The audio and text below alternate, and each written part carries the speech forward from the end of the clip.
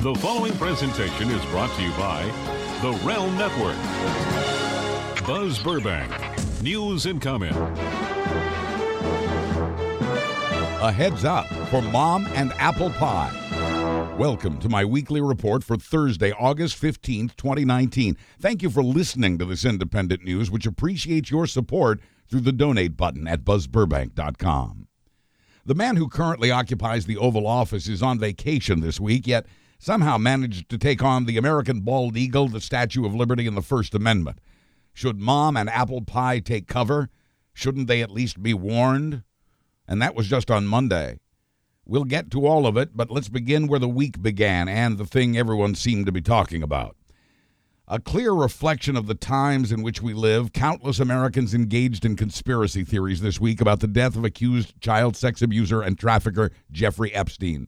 Those conspiracy theories continue today. Epstein allegedly committed suicide in his Manhattan jail cell, inviting suspicion and speculation from both the right and the left, since Epstein had been friends with both Donald Trump and Bill Clinton. If this nation had a real president, he or she would have reminded us that this is no time for speculation and no time for finger-pointing.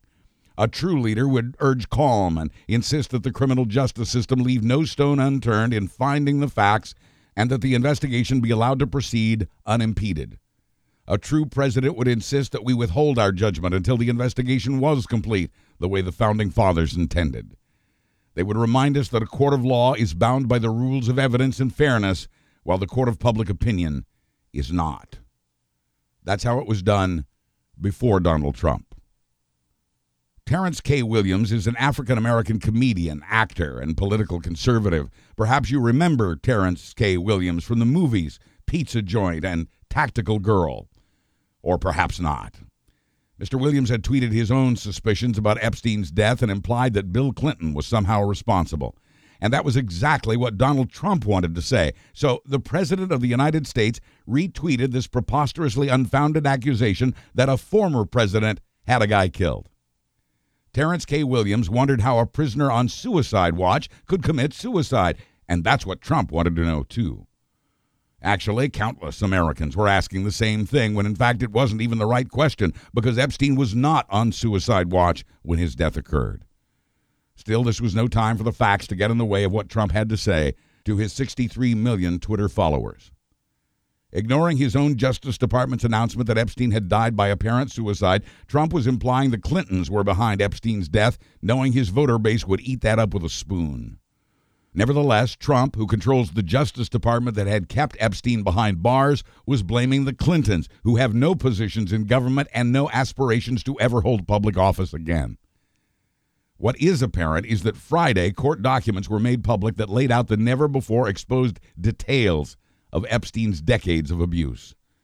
Epstein saw for the first time the seriousness of the charges he faced and how he would have to face the victims in court and how, for whatever reason, he would have to refuse to name others who had partied with him. So by Friday night, it was clear to Jeffrey Epstein that he would never again see freedom or ever feed his perverted addiction again. The guards, such as they were apparently asleep. There was no cellmate to call for help. 3 weeks had passed since Epstein was on suicide watch, but by Friday night, he had his bedsheets back. The Bureau of Prisons is part of the Justice Department, now led by Trump Attorney General William Barr. For what it's worth, Barr has vowed to continue to pursue Epstein's co-conspirators. Stay tuned. Trump is no stranger to conspiracy theories. Before his campaign, he promoted the myth that President Obama was born in Kenya. On the campaign trail, he accused Texas Republican Senator Ted Cruz's dad of being part of the plot to kill President Kennedy. Before and as president, Trump falsely claimed that Obama had wiretapped Trump Tower. He toyed with the theory that the late conservative Supreme Court Justice Antonin Scalia had been murdered. The Washington Post counted 23 conspiracy theories bandied about by Trump. And now, as president, he's proposed that one of his predecessors on the Democratic side had a guy killed. Unlike what a normal, sane president would do, as millions of Americans went wild on social media with the hashtags Clinton body count and Trump body count. But as with conspiracy theories, Trump is also no stranger to lies, or, as the Washington Post still carefully calls them, false and misleading statements. His endurance is remarkable as the sheer numbers. In its monthly count just completed last week, the Washington Post counted more than 12,000 lies from this president in the 928 days he had been president. What's worth noting in this monthly report is that the pace of lies has picked up again. His presidential average is 13 a day. His average over the past 2 months, 20 a day. A fifth of his lies are about immigration, most of those about how he's building a wall when in fact he isn't, at least not the big beautiful concrete wall he's been pitching. Fences and barriers, some, yes. Wall, no. He's lied nearly 200 times about the U.S. economy being the best it's ever been in history. He lies almost as often about the size of his tax cut. More significant than the president's lies, however, is the number of people who don't believe him. A Washington Post fact-checker poll shows that more than 7 in 10 Americans don't believe his most repeated lies, which includes a sizable number of Trump's voters. Of course, none of this dissuaded Trump from retweeting a bizarre and unsubstantiated conspiracy theory instead of urging support for a search for the truth. FBI agents were reportedly horrified that Trump had just made their job harder by firing up more angry white men with guns. A spokesperson for the Clintons, via Twitter, issued an obligatory denial and wondered if it was time to invoke the 25th Amendment to the Constitution, which provides for the removal of an unfit president. What we do have is an impeachment of this president. It began with a whimper, not a bang, apparently by design, flying under the radar to avoid political backlash. There was no great proclamation, no dramatic televised hearing. Most people still don't realize it's underway already. Most of the major news organizations have been slow to catch up. The committee chairman who would begin impeachment hearings is Jerry Nadler of the House Judiciary Committee. And it was a week ago tonight that Nadler admitted to multiple news outlets, quote, "This is formal impeachment proceedings." He was referring to 2 lawsuits filed by his committee to get testimony from Don McGahn and another to get hold of secret grand jury testimony gathered in the Mueller probe. In both lawsuits, the word impeachment is used to get faster court rulings. The word was used 67 times in the grand jury lawsuit. Quoting the lawsuit to get former White House counsel Don McGahn to testify, Judiciary Committee is now determining whether to recommend articles of impeachment against the president based on the obstructive conduct described by the special counsel. Nadler says he hopes the full House will vote on articles of impeachment by the end of this year. "We're gathering the evidence," says Nadler. They hope to use that evidence to back charges of high crimes and misdemeanors worthy of impeachment. "In every meaningful way, our investigation is an impeachment inquiry," says Florida Judiciary member Ted Deutsch. A majority of House members already favor it. "We looked up after Mueller's testimony and realized we're in an impeachment inquiry," says Judiciary member Jamie Raskin. But until Congress gets back to work in the second week of September, any action on impeachment will come fairly quietly from the courts, not from dramatic TV testimony. That unsealed grand jury testimony could unleash a goldmine of information. Getting a court order forcing McGahn to testify would be used to force other key witnesses to face a congressional grilling. The hearings could begin shortly after the lawmakers return to Washington if the courts rule as quickly as we expect. Until then, the impeachment that is already in progress quietly flies under the radar. Congressional Democrats are already investigating whether Trump obstructed justice in the Mueller probe and his part in the illegal campaign contribution known as the Stormy Daniels hush money payments.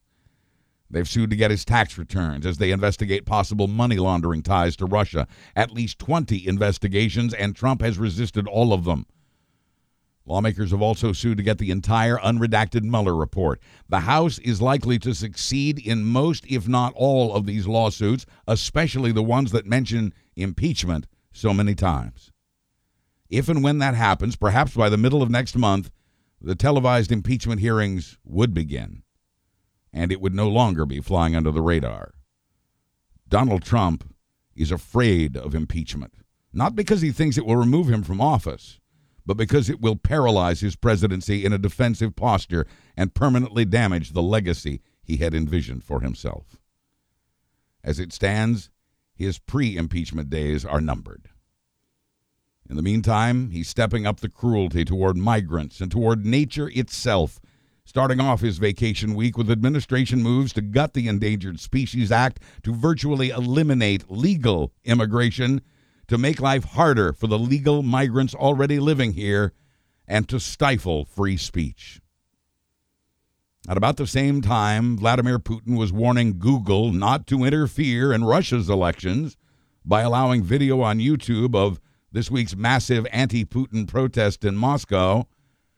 The Trump administration was working to give whichever president's in power here the ability to regulate speech on the internet.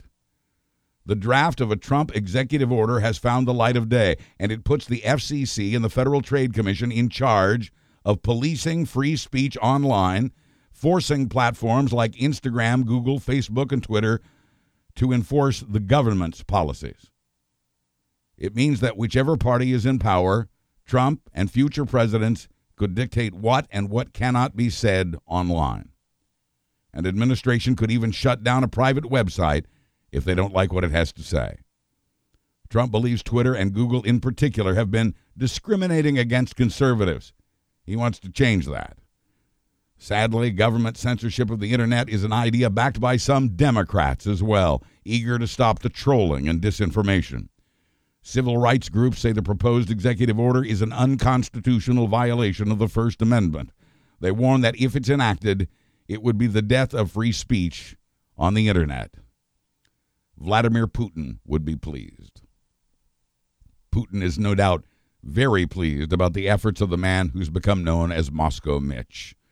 When the Trump administration set out to lift sanctions from a Russian oligarch who's tied to both Putin and Trump campaign manager Paul Manafort, the Democrats said no. Many Republicans also said no. But Mitch McConnell, as Senate Majority Leader, blocked that bipartisan effort to keep the sanctions.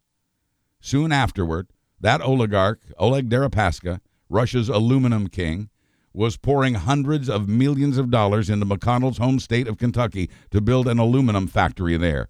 A representative of the company had met with one of McConnell's political operatives the night before McConnell blocked that vote.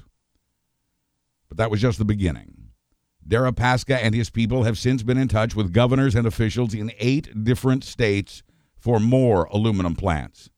It would appear that it's Russia's goal to build an industry in the U.S. that, because it's here, would not be subject to government sanctions against Russia. According to a Pentagon report, it is part of Russia's strategy to destroy the U.S. by dividing its people and making it financially dependent on Russia. Democrats in Congress are pushing for an investigation of the Kentucky deal and where all this is leading. In the meantime, with a much-needed new industry in his impoverished state of Kentucky, thanks to Russia, Moscow Mitch continues to block bills that would protect U.S. elections from Russian interference. Not only does McConnell despise his nickname, he may see it as the beginning of the end of his powerful political career.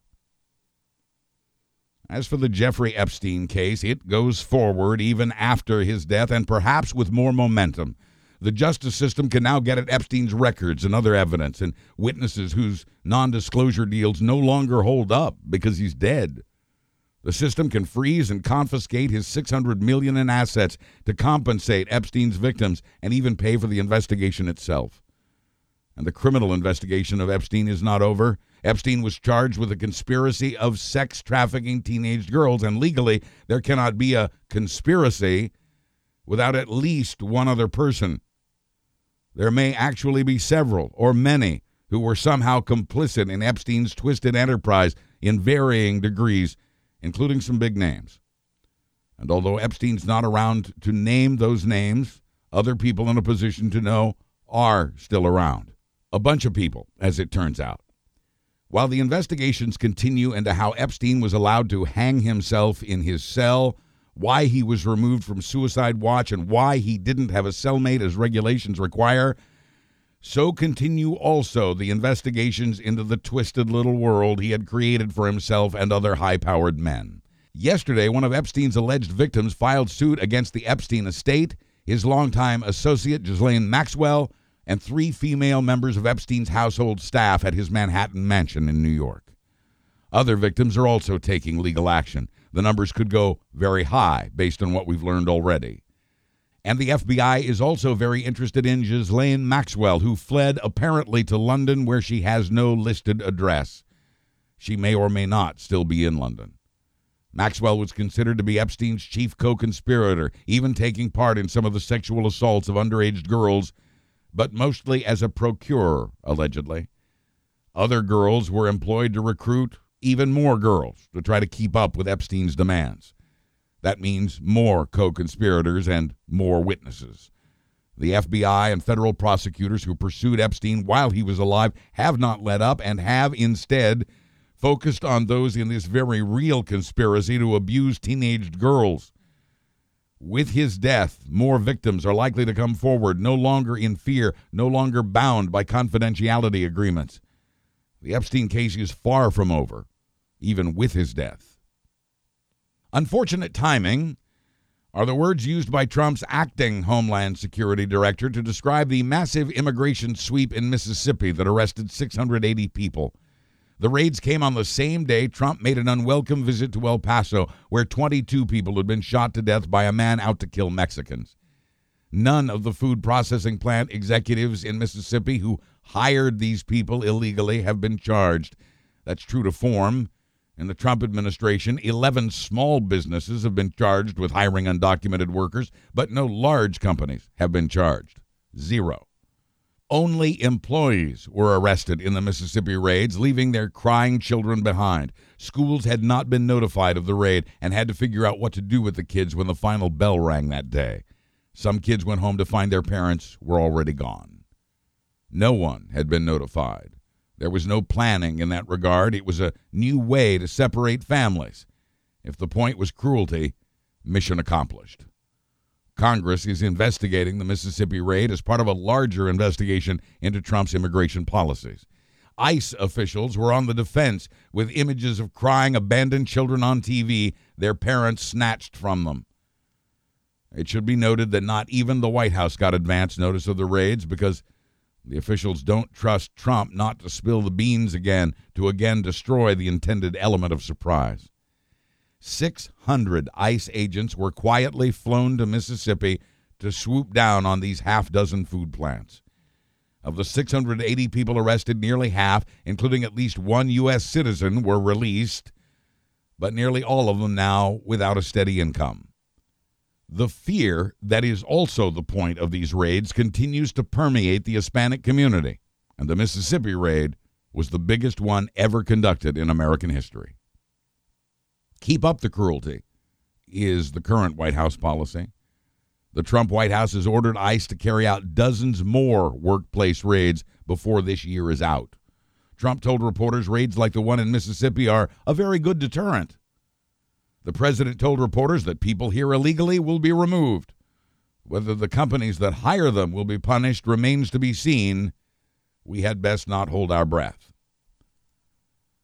An undocumented Jorge Castro of Ecuador worked for the Trump organization for 9 years. He tells the Washington Post Trump doesn't want undocumented people in the country, but that, quote, at his properties, he still has them. If you're a good worker, says Jorge, papers don't matter. Until about 3 months ago, Jorge was part of an elite crew of construction workers who are two things. They are undocumented employees of Donald Trump, and they are extremely good at working with stone, making rocks into practical works of art. It's hard, heavy work, using large stones to build fountains and waterfalls and even sidewalks at Trump properties around the country. Jorge says he's done work at 7 of Trump's golf courses and resorts. One of Jorge's coworkers told the Washington Post his Trump organization supervisor had told him to go to a New York street corner to buy a fake ID. The company pledged last year to purge its payroll of undocumented workers, and some have gone, but the rock-moving crew that's so good they've become known as the Flintstones continue to work for the president's company. Just over a month ago, Trump told reporters he didn't know if his golf resorts still employed dozens of undocumented workers. Well, that I don't know because I don't run it, replied Trump, adding, probably every club in the United States has that, from what I understand, a way that people did business. When an ICE official was asked by CNN this week why there have been no raids on Trump properties, the official replied, you can't really say that for sure. But he had more cruelty up his sleeve for those who are in this country legally.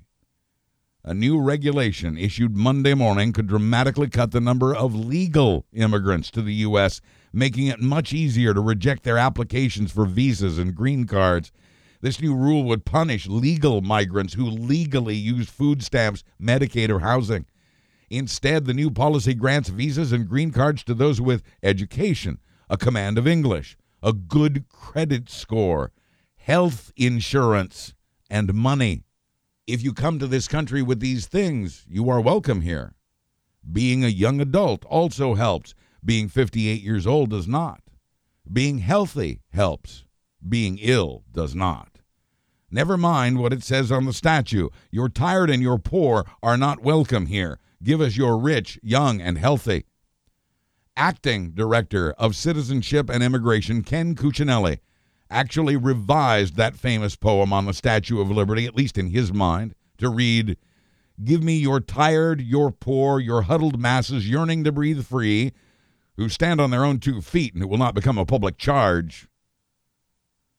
Cuccinelli, whose family immigrated here from Italy at a time Italians were not welcome here, said the poem inscribed on that statue, the national symbol, was meant for Europeans. His implication, not brown people. So this administration has even reinterpreted and misinterpreted the Statue of Liberty. Even legal migrants who might have to use public benefits can now be turned away under the new Trump policy, whether they've taken advantage or not. That's prompting immigrants to stop applying for or accepting public help to which they are legally entitled. Immigrants are being punished. It's all about the cruelty. The Trump administration has already made deep cuts in the number of refugees we take in and has made it harder to even ask for asylum. Morality and the Statue of Liberty aside, the granting of asylum is required by U.S. and international law. This morning, Donald J. Trump became the first American president to use foreign relations to punish domestic political rivals. Trump angrily tweeted that Israel should block the scheduled visits of Congresswomen Rashida Tlaib and Ilhan Omar over their calls for a boycott of Israel. Israel has since bowed to Trump's will and has, in fact, barred entry to women representing American voters. Imagine waking up one morning and finding yourself in Iraq. Jimmy Aldaoud spent nearly his whole life in Detroit, where he got care as a diabetic with a serious mental illness that led to a string of run-ins with the law. But Jimmy's life in Detroit ended 2 months ago when ICE deported him to Iraq. Like most of us, Jimmy had never been to Iraq and didn't speak the language. Last week, he posted a Facebook video in which he said, I've been throwing up, sleeping in the street, and trying to find something to eat, adding, I've got nothing over here. This week, Jimmy died in Baghdad, probably from a lack of insulin. ICE says it sent him to Iraq with, quote, a full complement of insulin. Quoting the family's Democratic congressman, Jimmy should have never been sent to Iraq. Now, he says, someone has died. Over on Facebook, Trump campaign ads appeared promoting Latinos for Trump, even after a gunman had killed nearly 24 people to help stop what he'd heard the president and Fox News call an Hispanic invasion. Tucker Carlson went on vacation last week after the firestorm over his claim that white supremacy is a hoax, and that caused big advertisers to drop his show as well. But it was Tucker Carlson who in April of last year told his viewers that the thousands of Central Americans headed for our border were not refugees, but border jumpers, and he called it an invasion. 6 months later, as another band of migrants headed north to the U.S., Ann Coulter told Fox viewers, you can shoot invaders. Days later, former DJ Rush Limbaugh warned his mesmerized audience that if the Central Americans weren't stopped, the U.S. would lose its identity, a common claim of white supremacists. They would, Limbaugh claimed, eventually erase American culture as we've known it. That, he said, is why it's an invasion. Tucker Carlson often repeated the word replacement based on the white supremacist theory that brown people are flooding the U.S. to erase and replace the white culture. Republicans in Congress piled on, repeating what they had heard from both right-wing media and Trump. In the written statement left behind by the El Paso shooter, he virtually quoted these right-wing talkers, as well as quoting the president, who had also called the waves of immigrants an invasion. The New York Times found 300 instances during the Trump presidency in which Fox News had aired the word invasion in the context of immigration. Sometimes the talking heads at Fox repeated what they had heard from the president. Sometimes he repeated what they had said. And then the El Paso shooter quoted them both in the written statement he'd prepared.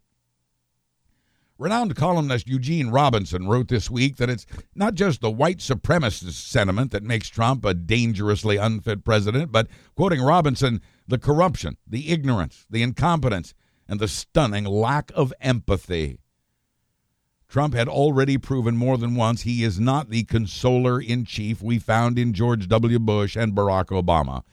In his White House remarks last Monday about the Dayton and El Paso gun slaughters, Trump read the teleprompter uncomfortably with no detectable emotion.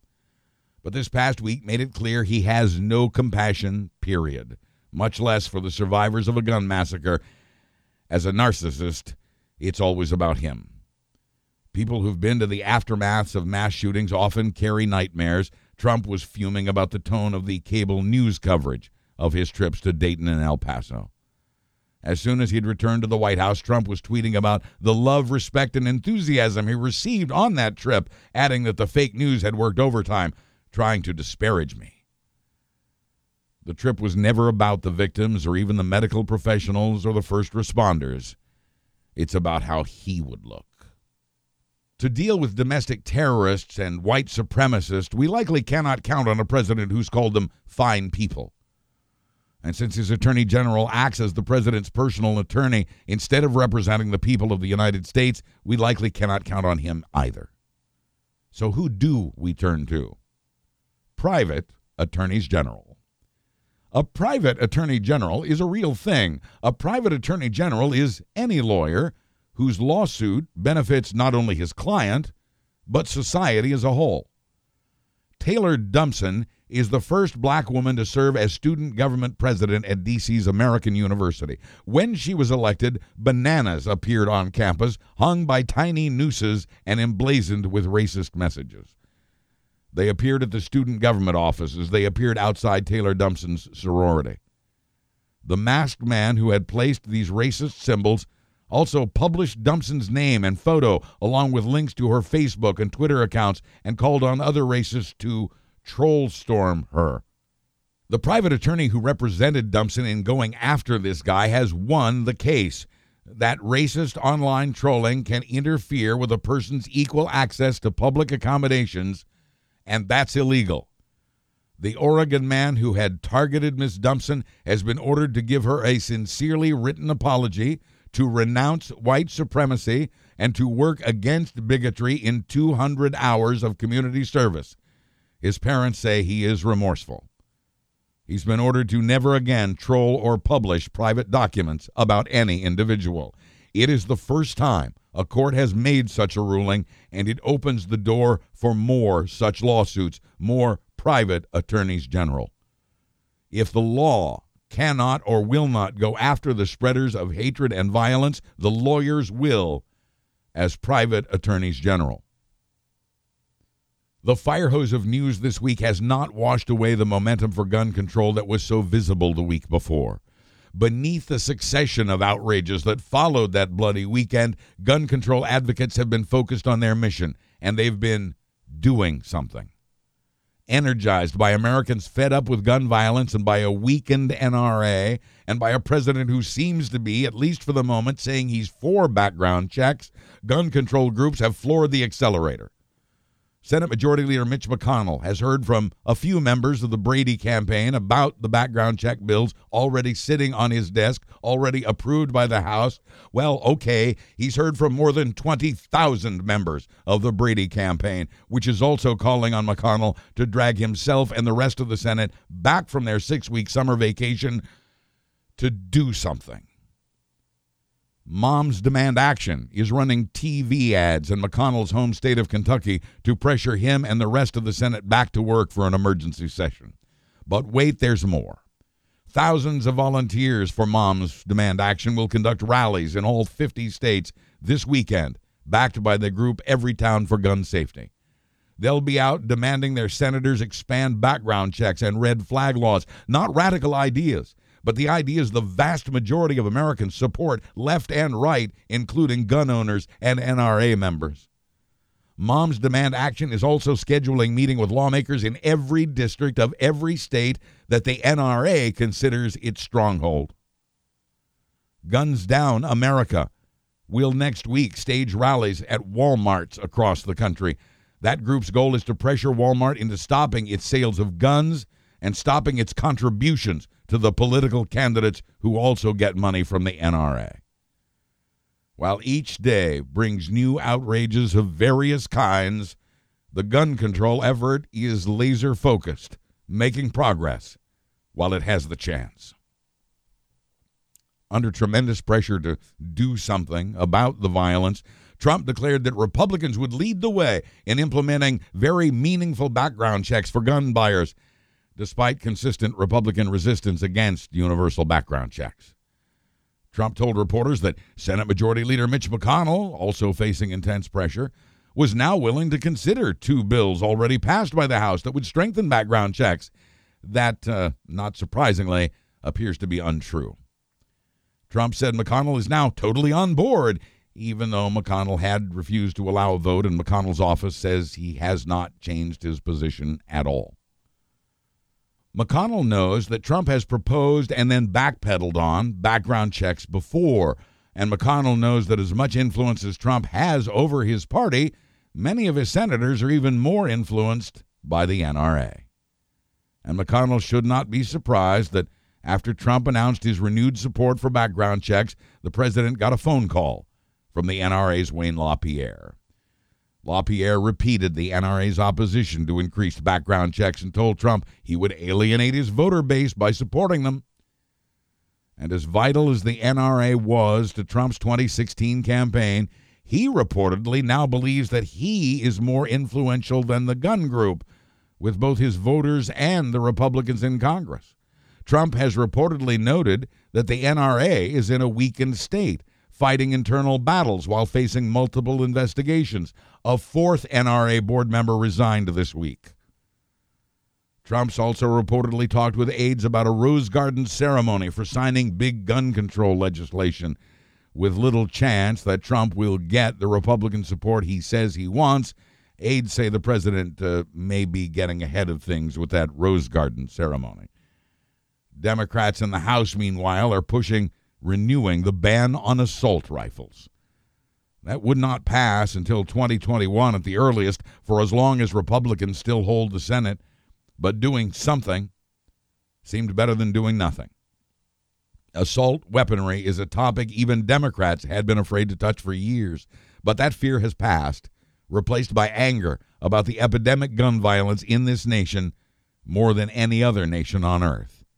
Nearly 6 in 10 of us favor an assault rifle ban. Support for universal background checks is at 89%. The sales of bulletproof backpacks for children have spiked 300% since the mass shootings of the past month. In fact, sales of bulletproof backpacks and bulletproof inserts for backpacks have been on the rise since 2016. The most popular ones feature either Avengers, superheroes, or Disney princesses. They have Harry Potter ones, too. Some cost hundreds of dollars, and they are not foolproof, especially against a high-powered weapon. And the companies behind these products, are they exploiting fear? Are they selling a false sense of security? There are also bulletproof clipboards and bulletproof 3-ring binders at places like Office Depot. bulletproof whiteboards and chair cushions, and stylish bulletproof vests for kids. Welcome to 2019 America. Not every American founding father was right about everything. Ben Franklin hated the bald eagle, calling it a bird of bad moral character because he said they were too lazy to fish for themselves, which is not true. Franklin wanted the turkey to be our national bird, a bird of real courage, he called them, albeit a little silly, he said. Against Franklin's wishes, the bald eagle became our national bird. But in the 1960s, thanks to hunters and pesticides, the symbol of our country was in danger of extinction. It was one of the first endangered species to be added to an official government list of animals on the brink, starting in 1973 with the signature of then-President Richard Nixon. Of all the birds, fish, animals, and plants ever added to that list, 99% of them have been saved from extinction, including horses, condors, wolves, bears, leopards, frogs, turtles, whales, manatees, whooping cranes, and flowers. The American bald eagle made a comeback and remains a proud symbol of the U.S., saved by conservation efforts and the Endangered Species Act. Enter Donald Trump, who on Monday morning gutted the Endangered Species Act. The United Nations says worldwide some 1 million species of plants and animals are in danger of extinction as humans continue to shrink their environment and poison their water, soil, and air. 12,000 species in the U.S. are at risk. Of the 1,600 living things on the government's endangered species list, all but 47 are still on that list, still considered endangered. Under the new Trump administration rules set to go into effect next month, the government can now decide that maybe the fossil fuels to be gathered and the money to be made are more important than the survival of some owl most people have never even seen. The trees in which those hoot owls live crash to the forest floor if we decide we need the lumber more. If we need the housing development or the 7-Eleven more than we need some frog, you get the idea. The new rules give the government discretion in deciding what the foreseeable future is for a given species, allowing them to ignore longer-term predictions that are likely more grim than the government's definition of foreseeable future. A new study shows California has reduced its carbon emissions again, and it didn't hurt the economy there. The report says the Golden State is on schedule to cut emissions to the goal set in 2006 by then-Governor Arnold Schwarzenegger. Now that the Trump administration has rid itself of most of the scientists at the USDA and other agencies and deleted much of their taxpayer-funded research, we are forced to rely on independent resources outside the government for our science.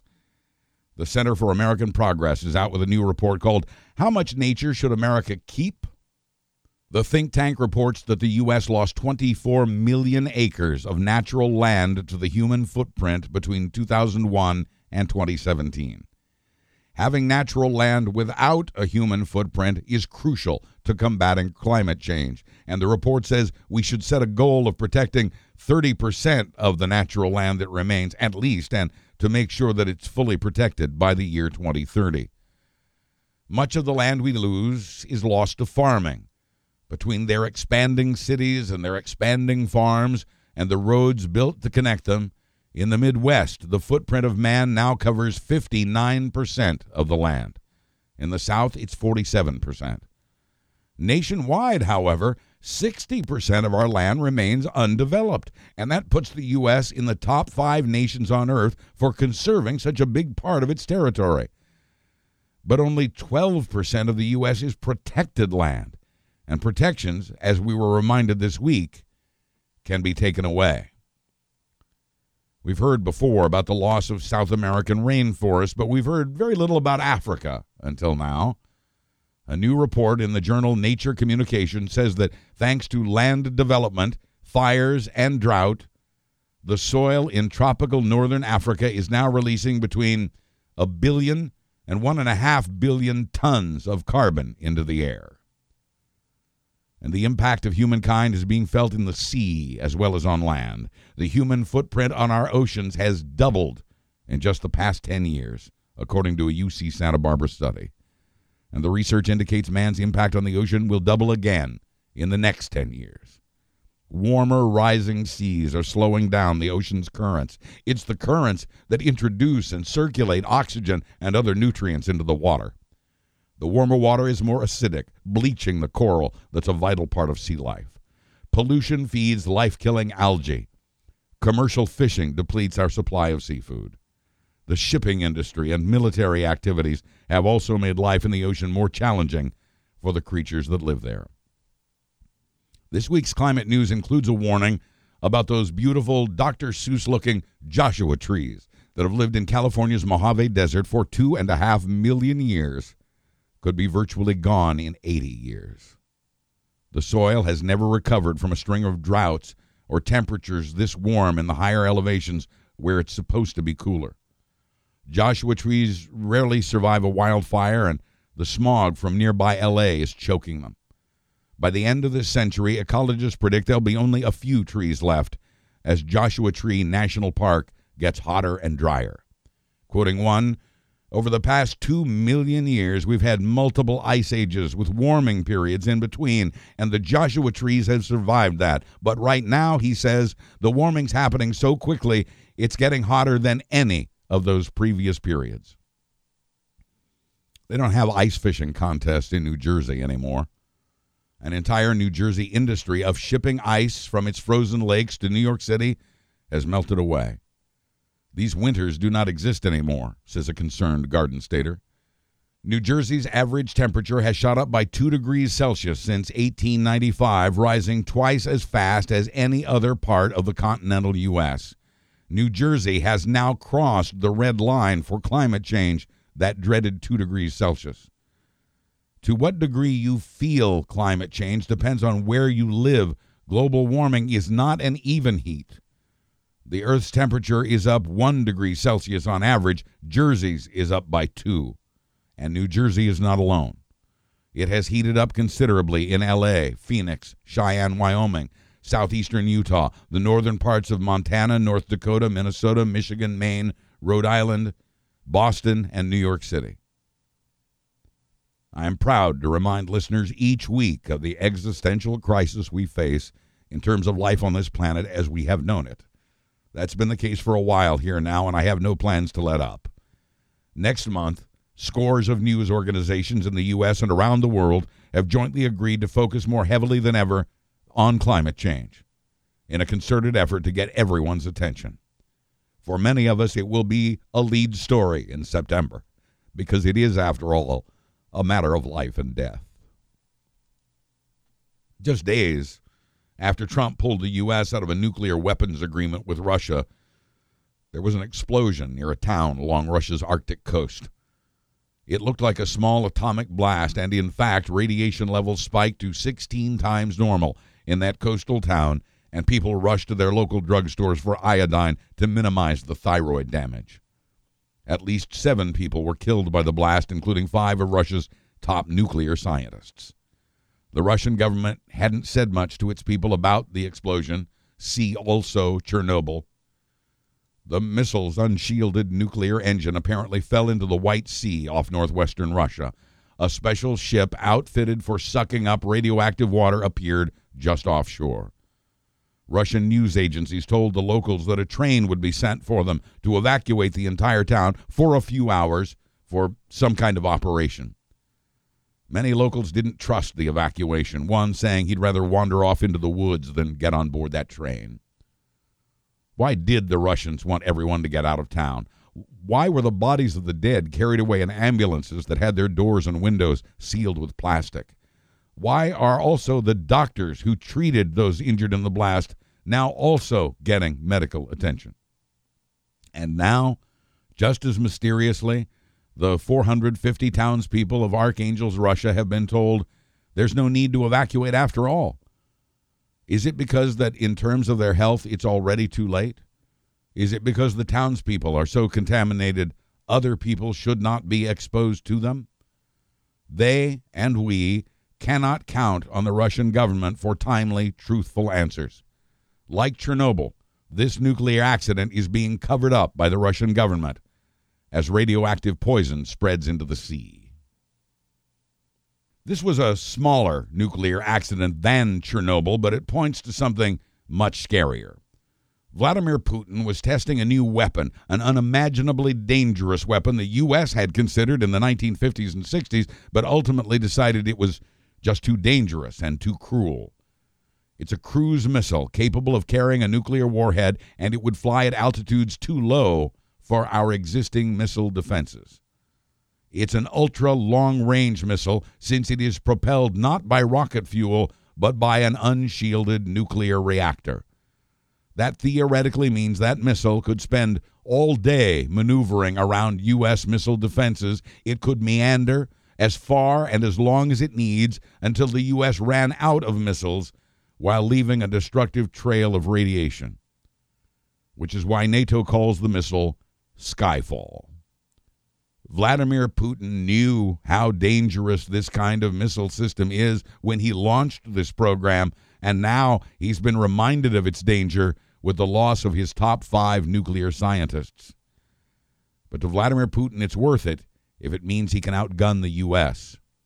There may have to be more deadly accidents before Putin changes his mind, because thanks to a lack of diplomacy by the Trump administration, the nuclear treaties are off. Just one day before Russia's latest nuclear accident, a group of scientists introduced atomic vodka, atomic spelled with a K. This vodka is distilled from the water around Chernobyl and fermented grain grown inside Chernobyl's exclusion zone, brewed the same as non-contaminated grain. The scientists at Britain's University of Portsmouth say the vodka they have produced is no more radioactive than any other vodka. And they say 75% of the proceeds from atomic vodka will go to the communities that were devastated by the last big Russian nuclear accident. In news a little closer to home, in fact, too close to home perhaps, the Pentagon is testing a wide-area surveillance system using high-altitude balloons here inside the U.S.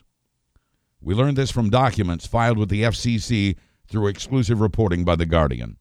The documents reveal that about 24 solar-powered balloons were launched from rural South Dakota to cover 6 states in the Midwest, Minnesota, Iowa, Wisconsin, Missouri, and Illinois, from altitudes as high as 65,000 feet, rendering them unnoticeable.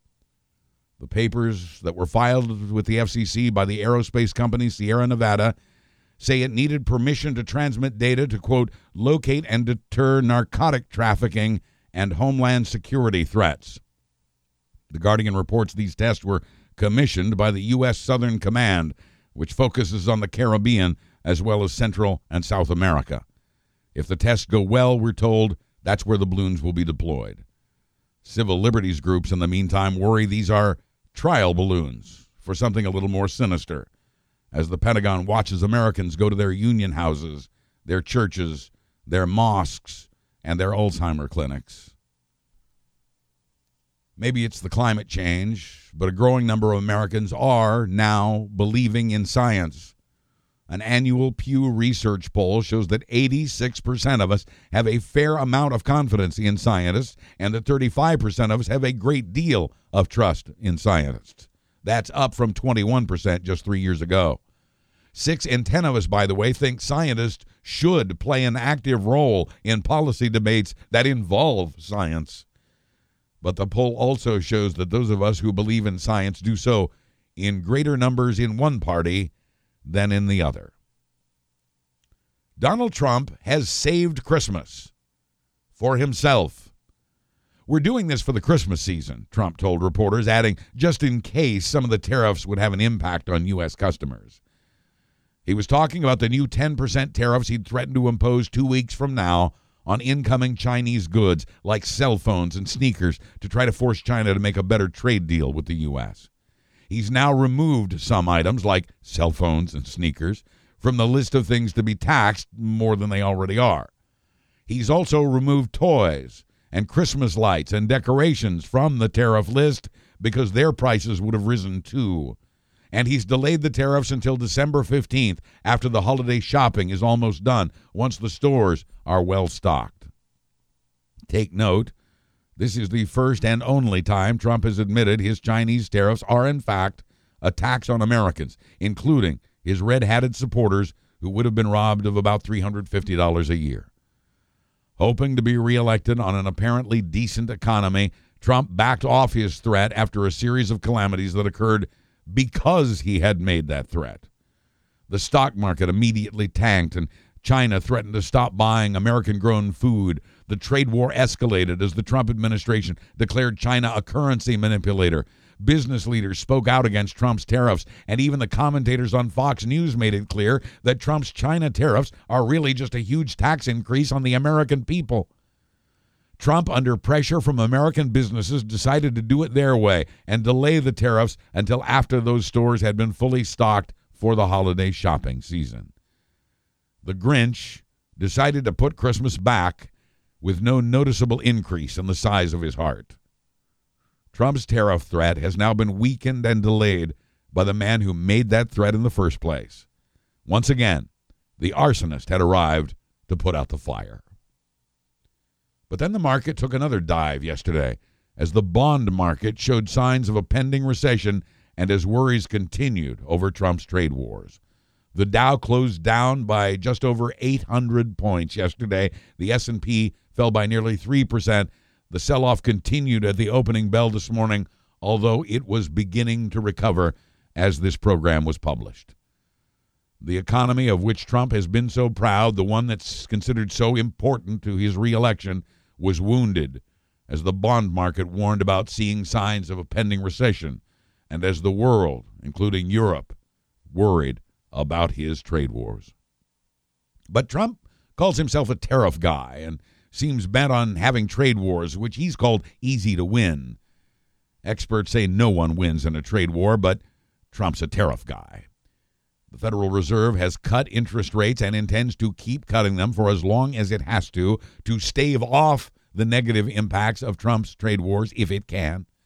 Morgan Stanley says it would take just 9 months to dip this country into another recession if Trump's 25% tariff on Chinese goods is allowed to stand for 4 to 6 months. Goldman Sachs had been holding out hope for a Trump-China trade deal in time for the 2020 election. Because of Trump's tariffs, Goldman Sachs says it has now lost that confidence. With more and another searing commentary, here's Salon.com's Bob Cesca. Thanks, Buzz. On Wednesday, the Dow dropped 800 points on news that yields on 10-year Treasury bonds have exceeded the yields on 2-year Treasury bonds, a leading indicator that a recession is on the horizon. This is all Wall Street jargon describing a particularly shitty day for the American economy. For nearly 3 years now, Donald Trump has wrapped his doughy, spam-pink arms around the economy, taking credit for all the upsides, including upsides that rightfully belong to the stewardship of Barack Obama. With the possibility of a recession lurking just around the corner, 3 years into this presidential crisis, Trump owns the economy now. The recession, when it happens, will be the Trump recession. Going back to the Dow for a second, let's take a closer look at Trump's record here. Wednesday's free fall was the 4th largest point decline in the history of the Dow Jones Industrial Average. For the record, 7 of the 10 largest point declines in history have occurred on Trump's watch. Shocking, I know, for a dingus who bankrupted half a dozen or so casinos, businesses that normally need heavy machinery to haul away the profits.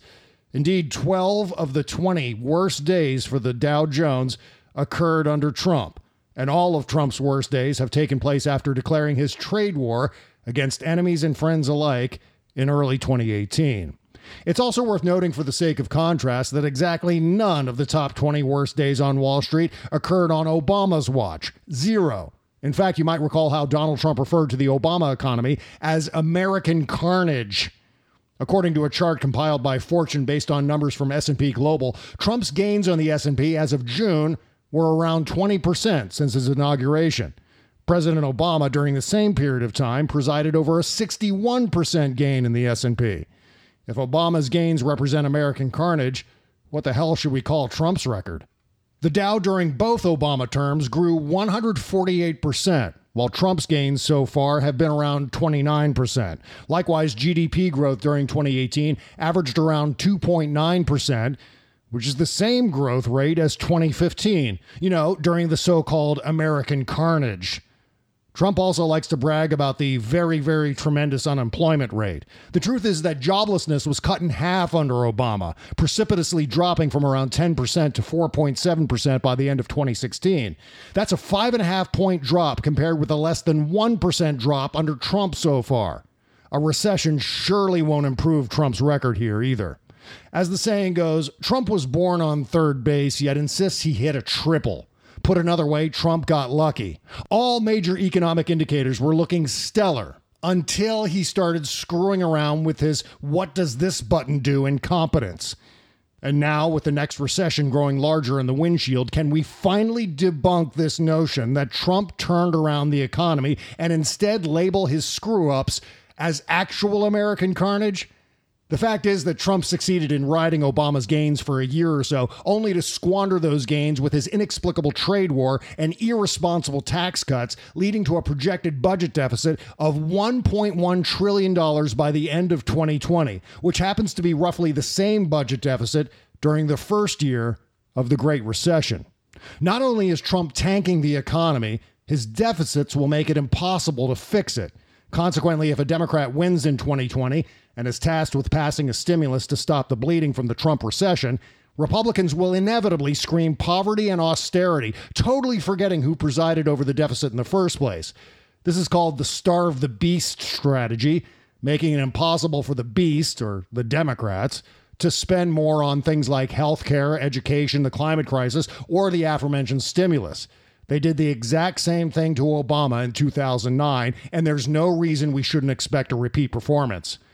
While I absolutely don't welcome the idea of another recession, given how the last one totally steamrolled my financial life, there is a silver lining here. I believe Trump's poll numbers, hovering at around 42%, are as soft as his stumpy fingers. Clearly, his numbers have been artificially propped up by a relatively strong economy, and without it, I suspect he'll drop into the mid-30s, perhaps lower, with no one but the hotheads remaining in his camp. I'm sure his team is prepping a laundry list of economic accomplishments for his convention speech a year from now, and it'll all sound extremely tone-deaf, even for him, while the economy is taking a giant dump. All told, I hope the recession isn't as bad as experts are predicting, but if it's going to happen, I hope it's enough to expose Trump for being the incompetent berserker president we've been observing all along. I'm Bob Cesca for BuzzBurbank News and Comment. Thank you very much, Bob. Get more of Mr. Cesca at salon.com, his Patreon page, and Tuesdays and Thursdays on the Bob Cesca Show at bobcesca.com. He'll have a fresh show this afternoon. I join Bob on his Tuesday shows. For the Catholic Church, the Boy Scouts, and others, their worst nightmare is coming true. Sexual abuse cases these organizations had hoped would be muted by the statute of limitations can now go forward again as court cases in the state of New York. A new law that went into effect yesterday in the Empire State opens a look-back window for the abuse victims. As reported here last week, the average age is 51 for someone to come to grips and to come forward with the abuse they suffered as children. That's more than a quarter century after their statute of limitations runs out. Under this new look-back law, victims of child sex abuse in New York now have 1 year to sue or file criminal charges against their alleged abusers, and those whose statute of limitations was about to expire get a 1-year extension. California had a 1-year look-back window 16 years ago that launched about 1,000 cases and forced the church and others to pay hundreds of millions of dollars in settlements. In Minnesota, which had a look-back law 3 years ago, several Catholic dioceses filed for bankruptcy. After the announcement of yesterday's new law in New York State, hundreds of new lawsuits were filed. An apparent cure for Ebola. Normal becomes normal, and a Florida woman in the final segment after this. And this is the part where I try to enlist your help. You're listening at such a crucial time in our history because you know the importance of honest, independent journalism and how important it is to support that. So I'd be very grateful if you'd stop by my webpage, buzzburbank.com, and click on that gold donate button, which helps cover expenses for server fees, subscriptions, professional broadcast equipment, and its upkeep. You'll find other useful stuff on my page as well. Your support is what keeps this newscast going, keeping it independent and free for the listening. Now, if you're able, you can do as others have done and schedule a regular monthly donation, or just kick in something when you can. On your desktop browser, that gold donate button's in the upper right at buzzburbank.com. On your phone, it's just above the title, Buzz Burbank News and Comment. Thank you to those of you who support this free and independent reporting through the PayPal donate button at buzzburbank.com. Medical scientists believe they have found a cure for Ebola, which has killed 2,000 people in the Congo just in the past year. The two new treatments combined have been amazingly effective in killing the Ebola virus. It worked so well in clinical trials, they shut down the trials early and started giving it to patients in the Congo who were suffering from the latest outbreak. Said one of the medical researchers, "We won't ever get rid of Ebola, but we should be able to stop these outbreaks." But said another, "From now on, we will no longer say that Ebola is incurable." The National Organization for the Reform of Marijuana Laws will be 50 years old next year. NORML, as it's known, has worked tirelessly on research and education ever since the federal government's Controlled Substances Act made marijuana a Schedule I drug. NORML counts among its goals keeping pot out of the hands of children and out of the systems of people operating vehicles, urging people not to abuse cannabis and urging them to respect the rights of non-smokers.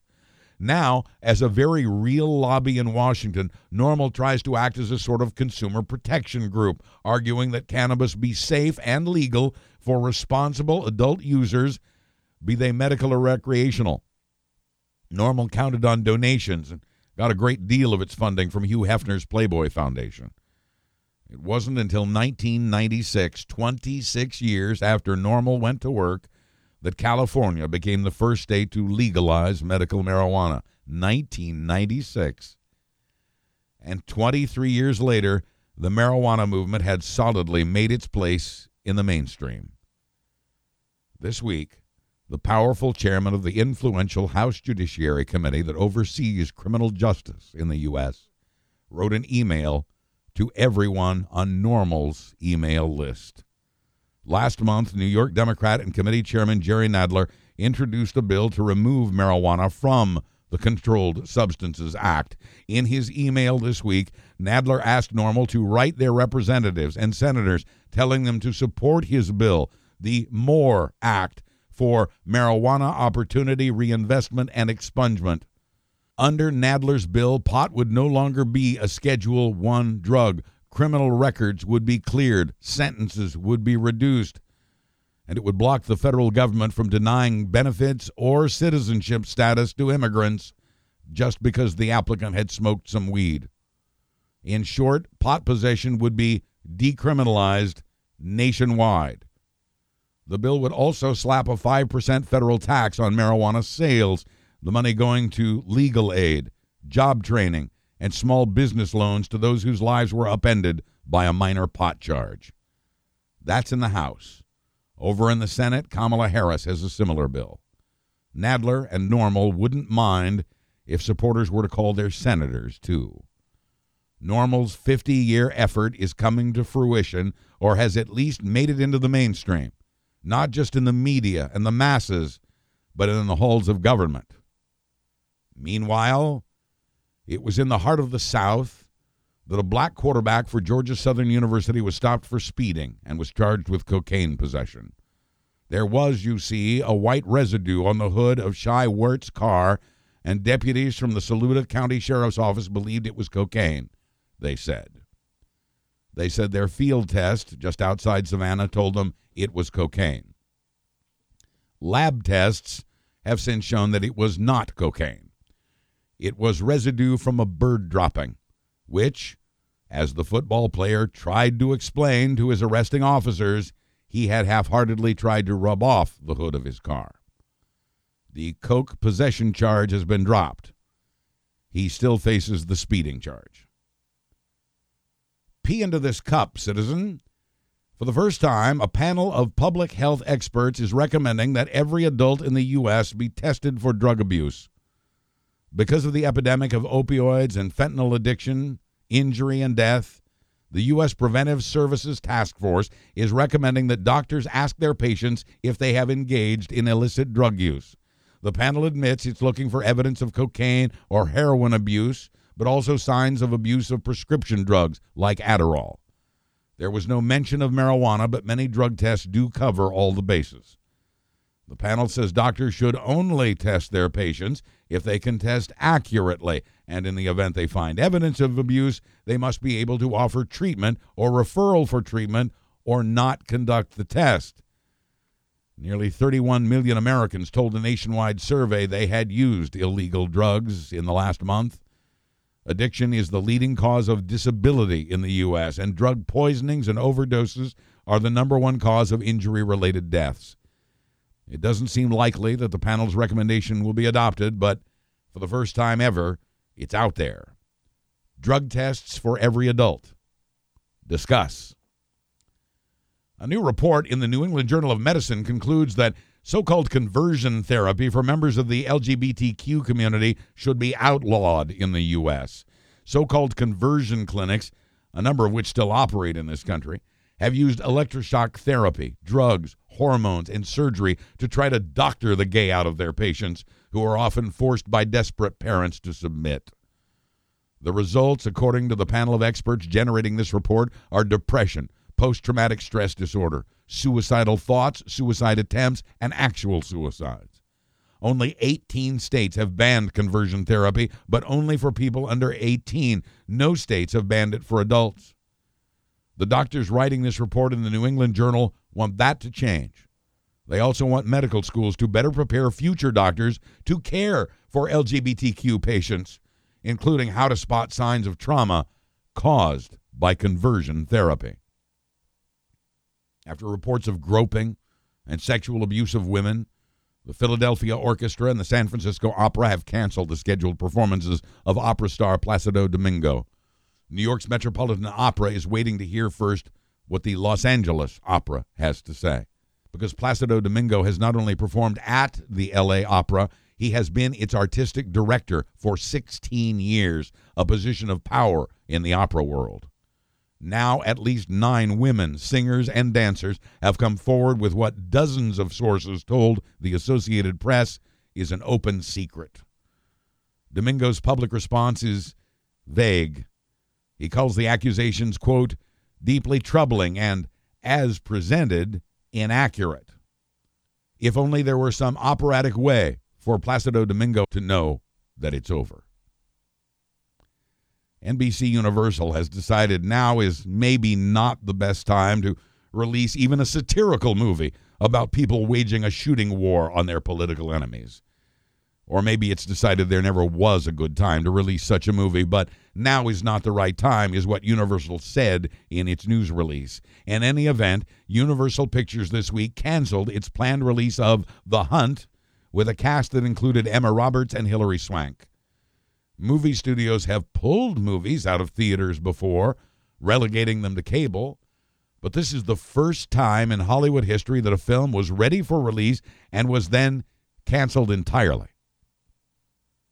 Disney tries to play it safe, and it pays. Its remake of The Lion King has become the highest-grossing animated film of all time, grossing nearly $1.5 billion worldwide, ahead of the previous record holder, Frozen, which had grossed just over $1 billion. But there are more hit sequels where those came from. Disney will be out with Frozen 2 just in time for the Thanksgiving weekend. This week, Hobbs & Shaw is the biggest ticket seller with more than $25 million in its opening week. Scary Stories to Tell in the Dark is second with $21 million. The aforementioned Lion King hangs in at third with another $20 million. A Dora the Explorer movie is in fourth. And Quentin Tarantino's Once Upon a Time in Hollywood is in the middle of the top 10 at number 5. For the rest of the movies and the tickets you'll need to get in, kindly click through the Fandango logo at buzzburbank.com. A 15-year-old San Francisco girl we only know as Dorothy was supposed to be paying attention to her cooking, but she wasn't. which is why a small fire started in the kitchen. That's why her mom took away her phone for 2 weeks, because of the fire. This was devastating to Dorothy, who, as Thank You Next on Twitter, chats with fellow fans of Ariana Grande. Dorothy has thousands of followers, something she feels she needs as much as oxygen, maybe more. Dorothy was desperate, fearful that she would lose her mutuals, the people who follow her and she follows back. That's when the avatar she uses on her Wii console suddenly popped up on Twitter. And that's when Dorothy's mom, who still had her phone, also took away the Wii console.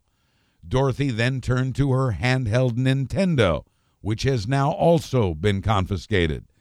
Dorothy's mom may be running out of options. Her daughter's latest text was sent from the family's smart refrigerator. What's black and white and turning up on porches throughout suburban Richmond, Virginia? 50 old-school television sets. Some are actually color TVs, but they're all of the type almost no one uses anymore, the low-def picture tube TVs that have been replaced by flat screens. What makes this TV on the porch prank a little bit creepy is that doorbell cameras have captured the delivery duo wearing old-school TV helmets on their heads, hiding their identities. Something like this also happened last year in Virginia's Henrico County, but police say they're still unsure whether this is a crime. The county will now haul away the old sets for recycling, although a few of the recipients say they have decided to keep theirs. What's black and white and runs all over? Zebras on the loose in a town just outside San Antonio. The African beasts escaped from a nearby ranch by swimming across the Guadalupe River into the town of Brownfells, Texas. One has since been safely captured, but the other is still on the loose, using its stripes as camouflage after being chased through the streets by police cars. Nowhere are law enforcement officers trained for this situation, not even in Northern California, where a bear fell off a cliff and landed on a cop car. The Humboldt County Sheriff's deputy vehicle then hit an embankment, rolled onto its side, and burst into flames. The fire destroyed about a half acre of land before it was extinguished. Otherwise, a good shift, deputy? He got out, amazingly, with only minor injuries. We can presume the same for the bear, which, as we are told, went back into the woods to do there whatever they do there. In New York, a 2-year-old French bulldog named Winston ran excitedly up the stairs of his owner's Manhattan apartment building, ran across the roof, and not realizing it was the edge of the world, bounded off of the roof from more than 6 stories up. Winston realized his mistake too late and could not stop in time. Quoting his owner, "It was one of the most terrifying moments I've experienced. The 3 seconds between him going over and making impact felt like hours." Winston is fine.